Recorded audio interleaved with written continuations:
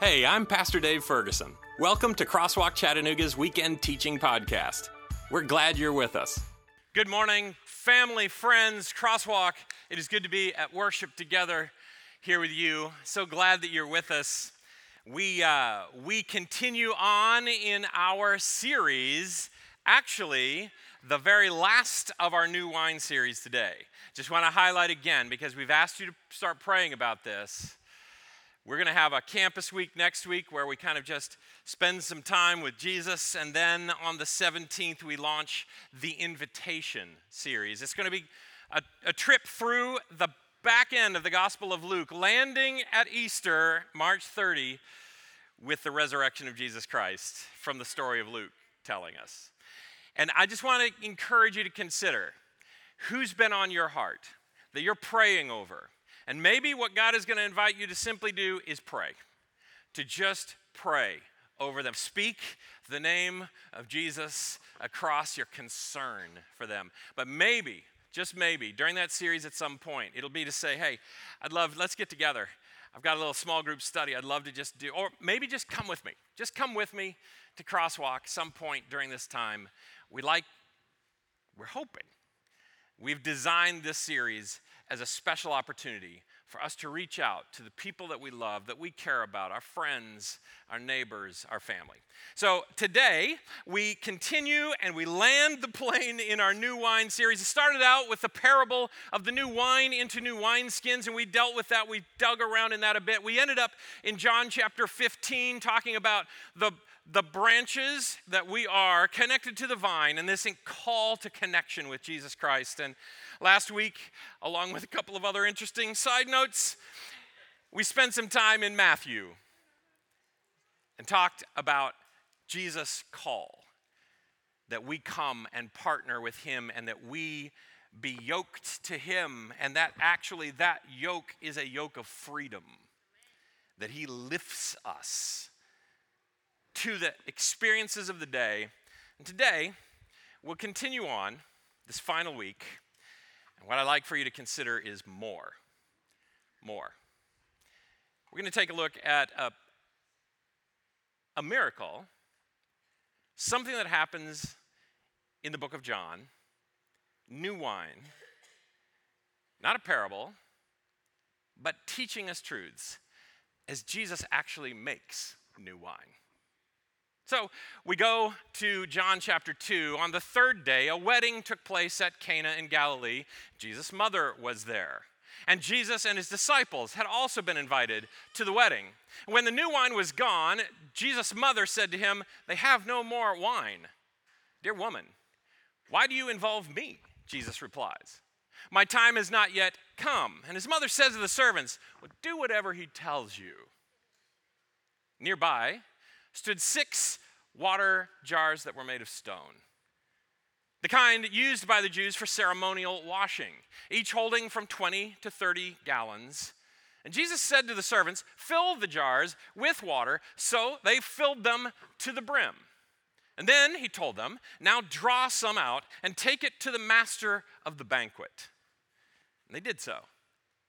And the master of the banquet tasted the water that had been turned into wine. He did not realize where it had come from, though the servants who had drawn the water, they knew. And then he called the bridegroom aside and said, "Everyone brings out the choice wine first, and then the cheaper wine after the guests have had too much to drink. But you have saved the best to last." And then John says, this is the first of his miraculous signs. Jesus performed this at Cana in Galilee. He thus revealed his glory, and his disciples put their faith in him. As we encounter the Jesus who challenges us to be ready for new wine with new wineskins, hearts that are prepared for new and are prepared for more. The one who says, "I am the vine, you are the branches, stay connected to me," maybe has something to teach us in this particular story. Wine in the Old Testament and through Hebrew culture actually carries symbolic meaning. To have wine or to share wine is to share a blessing. To have wine is a sign of prosperity. It's used to celebrate and to pronounce joy. And at its core, wine in the Old Testament was a symbol of life. Of course, you know, Jesus, John chapter 10 says, I have come not just to bring life, not small life, not lowercase life, not just enough life.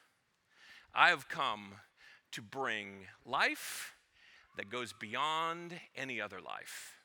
Life that is, I need to say it twice, life. Not the temporary, not the almost, not the for sure, not the never enough life that we so often feel, but more. I know it's interesting as we think about this. John finishes up, this is the last verse of the book of John.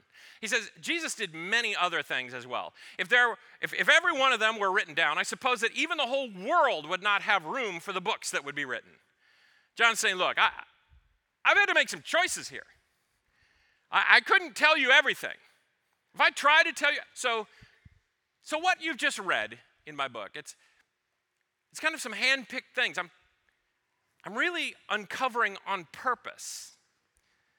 So one really has to wonder when John shares what his purposes are, because he had plenty to choose from, and he chose this instead of all the other things that he might have chosen. By the time we hit John chapter 1, these kinds of things have happened. Of course, John starts by trying to explain who this Jesus is, the Messiah, the one, the creator God that was in the beginning, that through whom everything was made that has been made. And he is life and light, but humanity struggles with light and can be just soaked in darkness, so that light could show up and we would not recognize it. I've got to say, I was standing right there in the front row, and during that last song, light showed up right in my face. I'm not complaining, but my natural move over to the sidewall to pray was expedited. Just a tiny bit. Because in the darkness, I mean, think about this metaphor, that the darkness would be so enveloping you that light could just go bam in your face and you couldn't even recognize it. And John says the light has come to this world and you'll be tempted to pass it by. The life has come and you'll be tempted to settle for less when Jesus has brought you more. So, Jesus is baptized in that first chapter by the one who would say, I'm not even worthy, because this is the Lamb of God that takes away the sins of the world. And so you have the third Christian. You remember the first two Christians, right? We talked about this over Christmas time. The very first Christian was Mary. She believed.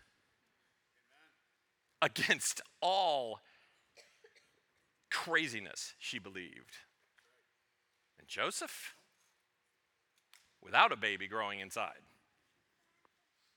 stuck around because he believed. And then the third, John the Baptist, a cousin, who says, even though you won't fully explain how to unpack this, all those times we have sacrificed lambs at an altar, now here is what it was all pointing to: your, my salvation. And a voice from heaven, some don't recognize the voice, but a few do hear a voice. And they begin to wonder and start to follow Jesus. By the end of that first chapter, Jesus has followers turned disciples. They are now with Jesus, right? And so, we get to John chapter 2. We get to John chapter 2. This story is only found in the Gospel of John. By the way, in Matthew, Mark, and Luke, depending on how you calculate what a miracle is and what a miracle is not, is casting out a demon a miracle? Or is raising somebody from the dead. A miracle is healing somebody from paralysis. Depending on how you count up miracles, in the synoptic gospels of Matthew, Mark, and Luke, they're in the mid-20s or so miracles. John tells 7. So it feels a little bit like a waste that he picked this one. He's saying, look, there's not enough paper in the world to capture all the stories of Jesus. So I'm going to only tell you a few, and so they're going to be important ones. And we're listening to this story, and we're saying, well, why? Okay, so Jesus made juice. That's cool. No. Let's sink in. Let's listen close. On the third day, a wedding took place at Cana in Galilee, and Jesus' mother was there. We're going to just unpack this a little bit, and we're going to start with this comment, on the third day. The phrase on the third day shows up in Scripture with power and meaning. On the third day, Abraham arrived at Mount Moriah, knife in hand, sun bound. And God says, I have provided. Do not raise your hand against the boy. On the third day, Esther put on special garments to go in before the king and plead for her people. And it led to deliverance. On the third day, in Jewish understanding, that means something. It holds together this idea of special blessing. Do you know, in Genesis chapter 1, God says, let there be light, and there was light, and he says, it is good. And as he marches down through those 6 days, it is good, it is good. Do you know what? On one day, he says it is good twice. By now you might suspect it's the third day. So over time, Hebrew culture began to consider the day of double blessing. Double blessing Tuesday. Of course, they wouldn't use Tuesday. The third day. In fact, interesting, in Matthew, Jesus will refer to the third day, I think 3 times, and in Mark, I believe it is, he referred to the third day 5 times, and when he does, he's referring to his resurrection on the third day. Of course, we know it's the first day of the week, but it's the third day. But if this has ever tripped you out a little bit, Jesus says, I will be crucified, and then I will be resurrected on the third day. And some of us are going, okay, so Friday, he's crucified. 1 day later, he's in the tomb. 2 days later, he's resurrected. Third day, I don't know. In Jewish reckoning of the days, there is today, and there's tomorrow. And the day after tomorrow is the third day. So when Jesus says, I will be crucified, and then the tomorrow after, I will be asleep in the tomb. And the day after that, the third day, I will rise up. And John doesn't hardly even get started with his storytelling, and he packs in this power on the third day, which many scholars would believe it actually was the third day of the week, because many Jews would plan their weddings so that they would start 7 days of just celebration and partying would start on the day of double blessing, because a marriage deserves a double blessing. So they would start it on the third day, on a Tuesday for us. So on the third day, a wedding took place in Cana. You might not be terribly familiar with Cana. John's the only writer that mentions Cana. He mentions it more than once here and a little later in the 4th chapter, after the woman at the well experience. John says Jesus went back to Cana, the place where he had changed the water into wine. And many scholars, this is about 7-8 miles from Nazareth, close enough that you could likely have family in both locations. Many scholars suggest this is one of Jesus' places, Cana. As he goes and his mother is there, and his mother seems a little bit in charge. And I don't know if this is just generally Mary's situation. More likely, this is a family wedding. In fact, by the time we get to the end of this section and then we bridge to the next story or the next action, in verse 12, the commentary says that Jesus and his disciples and his mom and his brothers went too. See, they were there. It was a family situation. Some scholars suggest, by the way, his most recent disciple making in John chapter 1 is Nathanael, who John at the end of his book will be recapping all of the disciples, and he will say, Nathanael from Cana. The idea that Jesus somehow is related to somebody at this wedding, that his disciple Nathanael, or otherwise called Bartholomew in the other Gospels, was somehow related. This was a family occasion. Maybe even, could it even be the wedding of one of Jesus' brothers? James, for instance, who writes the book. Because Jesus' mom is fairly involved and somehow feels a special connection to how this goes. In any case, Cana is a small town where everybody would be invited. And so, here's the passage you're wondering about, I'm sure. Verse 12. All right, so his mom comes. When the wine was gone, Jesus' mother said to him, "They have no more wine." And I wonder what John might be trying to say here. Because he's only picking 7 of these. He's just picking from all this that he would want to say. And he frames it this way: when the wine is gone. If you just play that, think about that. That phrase, when the wine is gone, it sounds like John is saying, sooner or later, the wine is gone. Now let's just think about it for ourselves. No matter how great your day has been, sooner or later the wine is gone. It's not if the wine is gone. Turns out the wine was gone.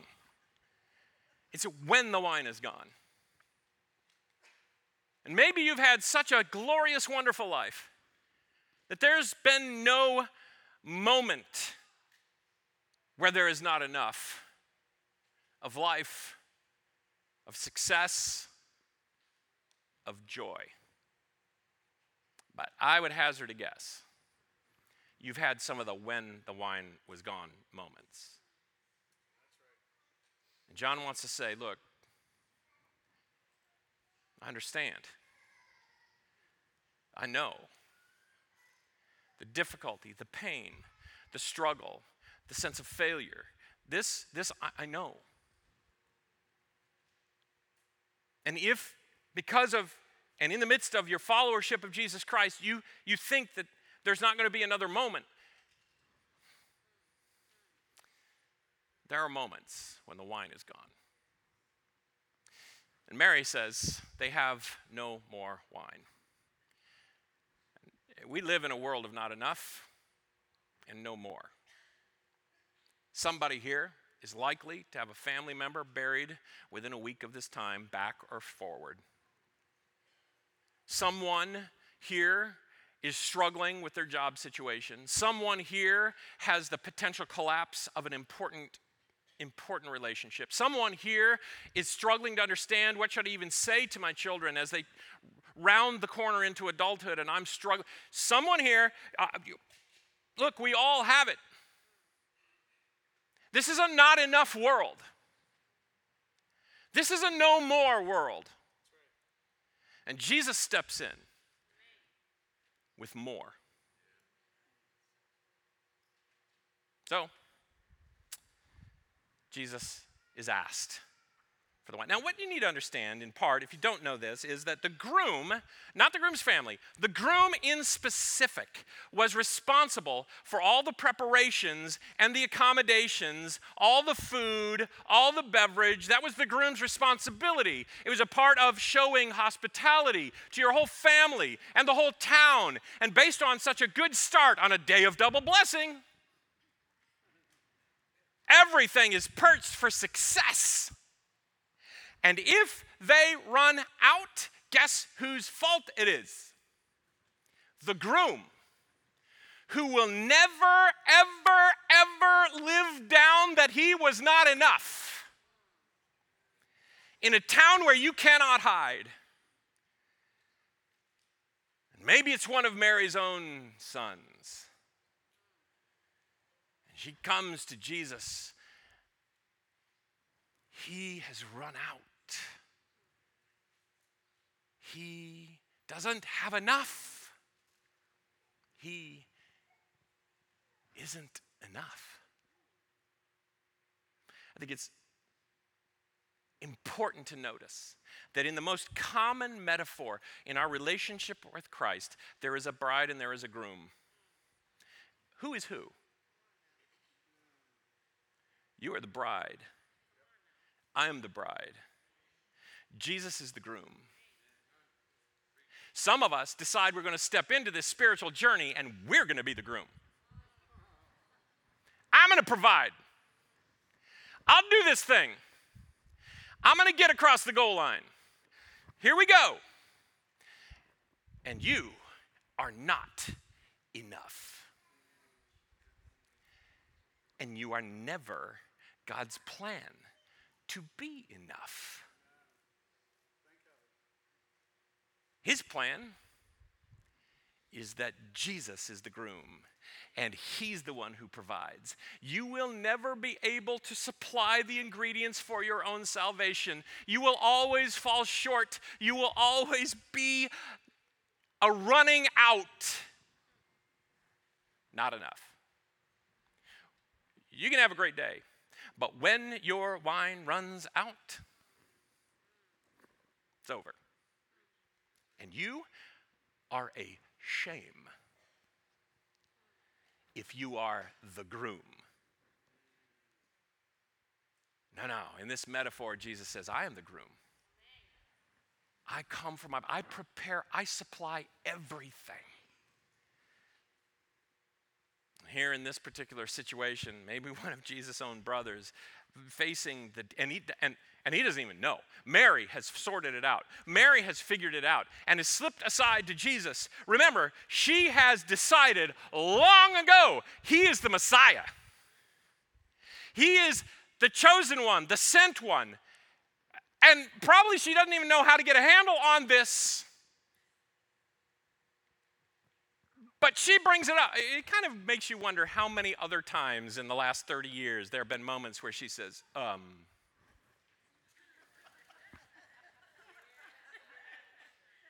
So Jesus, there's a situation. I'm not saying, I just want you to know. And she comes to Jesus and says, there's not enough. Jesus responds, dear woman, why do you involve me? Do you think I'm the groom?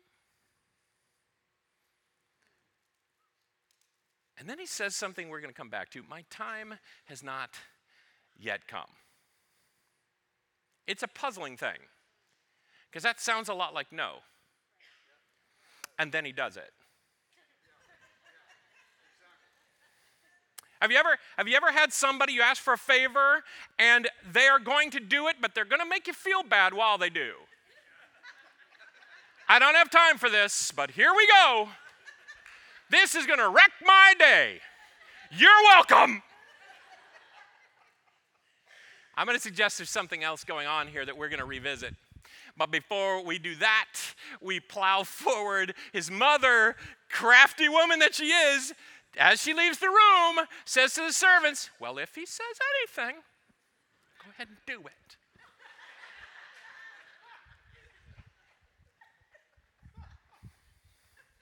because she knows. Well, nearby, we could dig into this. Pots they had prepared for their own purification. Hopefully pointing to purification given by God, but Jesus repurposes these pots. He says, fill these up, fill them up, just fill them up, fill them up. No.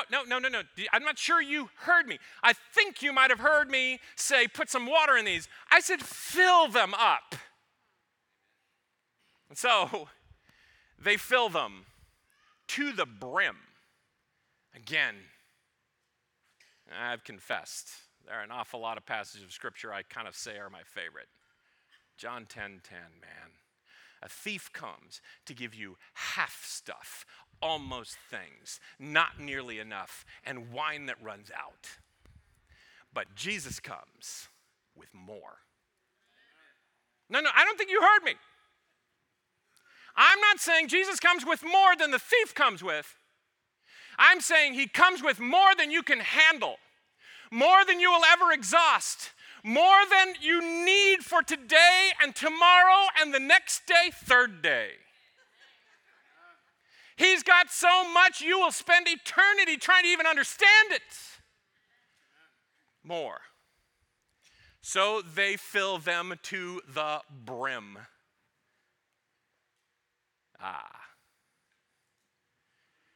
More. In a never enough world. John, look, I don't want to go further here yet. We're going to get to the risen Jesus, but just, he steps in and in his first moments, he's trying to tell you something. He is more in a world that is not enough, and you are not enough, and you will be suckered into this moment where you try to be the groom.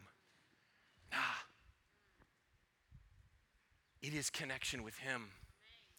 So that when you scroll forward, dear reader, to John chapter 15, and you hear it said that he is the vine and you are the branches and you can do nothing without him, keep in mind you can do all things with him. Because he is enough. No, that's wrong. He is more than enough. This thing, in the midst of it though, Jesus says, he introduces this idea of time. And it's an idea that John loops back on a few times. It's not quite the right time. You're not going to understand what time it is. You're going to think it's a different time than the time that it is. And even on the subject of more, you're going to want it all right now. And I'm telling you, there's an enveloping of time that matters. And when you look back, you'll understand at just the right time. And more is what is needed for today, for you to move through today. And then there's going to be more. And many of us want all now. For some of us, when our loved one passes away unexpectedly, that's a sign that he is not more. And Jesus says, no. You got to keep time involved in this situation because I am more than enough. There are things that it's time for and things it's not time for, and you're not going to understand this. In John chapter 7, when his brothers have been telling him, and by the way, John will tuck in there this, they were challenging him in part because they didn't actually believe he was the Messiah. That he should go and do miracles in Jerusalem. And Jesus knows what that would do. And so he says, the right time for me has not yet come. For you, any time is the right time. Somehow tucked in the midst of this miracle story of John, chapter 2, John is saying, look, you're not going to understand the rest of this book until you grapple with the fact that there is a timing that God can see that I cannot. And I'm going to be crushed by the cross, only to be risen with Jesus on the third day. And there's going to be some darkness that's difficult, and Jesus is going to say, I know. You would pick this time. You would pick this time.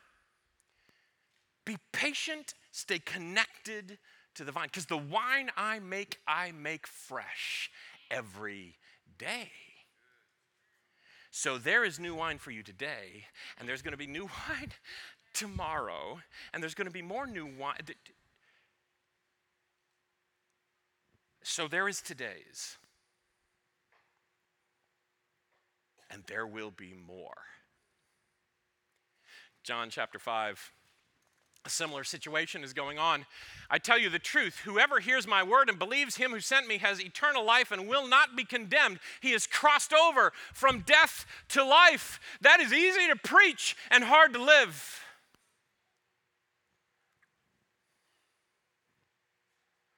Yeah, I can talk to you about loved ones that I think deserve to be alive right now.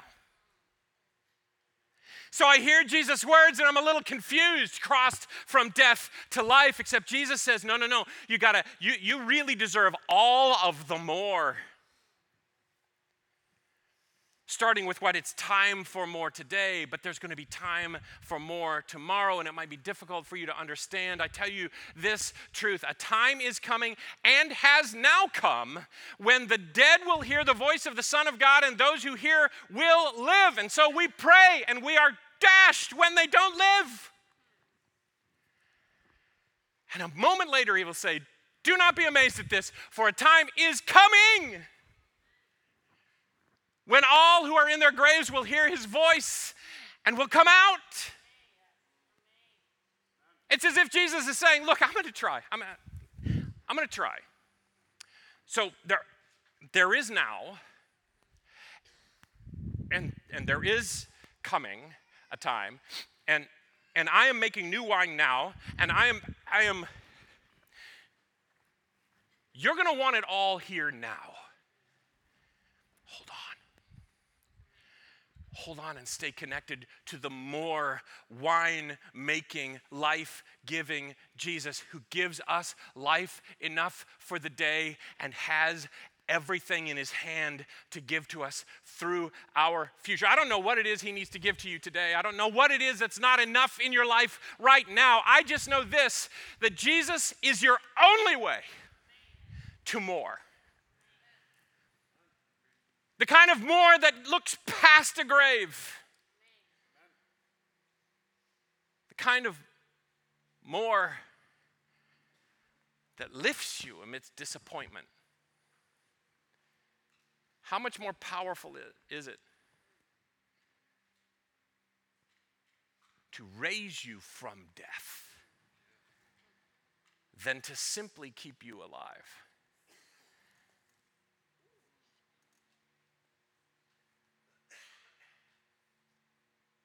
Jesus, he's made promises to you. The promise is that he is the groom. For some of us, we need to get out of his way and stop trying to be him, even in our own lives. Let him supply righteousness, forgiveness, blessing. Let him develop his time. We're all going to want it now, of course. You know what's interesting? Jesus does not begrudge that of us. He says, ask for it, ask for it. Just know this, it's going to be given to you. And there's some that it's on time now, and there's some that it's on time not yet. Oh, how awesome is it to consider that all that I have enjoyed and been given is only the beginning. And that this Jesus promises more. I love this passage, you know it. The steadfast love of the Lord never ceases. His mercies never end. They are new every morning. And what that means is you probably want to show up tomorrow for his mercies. Don't get overly discouraged about his mercies that you were hoping would land today. Because tomorrow there are new mercies. And it will stretch you. You're going to need new skins. For the new wine he is perched to deliver on today. And the day after today. third day. He is a God of more. So, Father, Thank you for joining us for this teaching. Consider hitting the subscribe button to stay tuned for next week. If you'd like to support Crosswalk Chattanooga, go to crosswalkvillage.com/Chattanooga and click the Give button at the far right of the ribbon at the top. Notice the campus drop-down menu and select Chattanooga. And if you'd like to come and worship with us on a Saturday morning, we would love that. When you do, please say hi to me. I'd love to learn your name.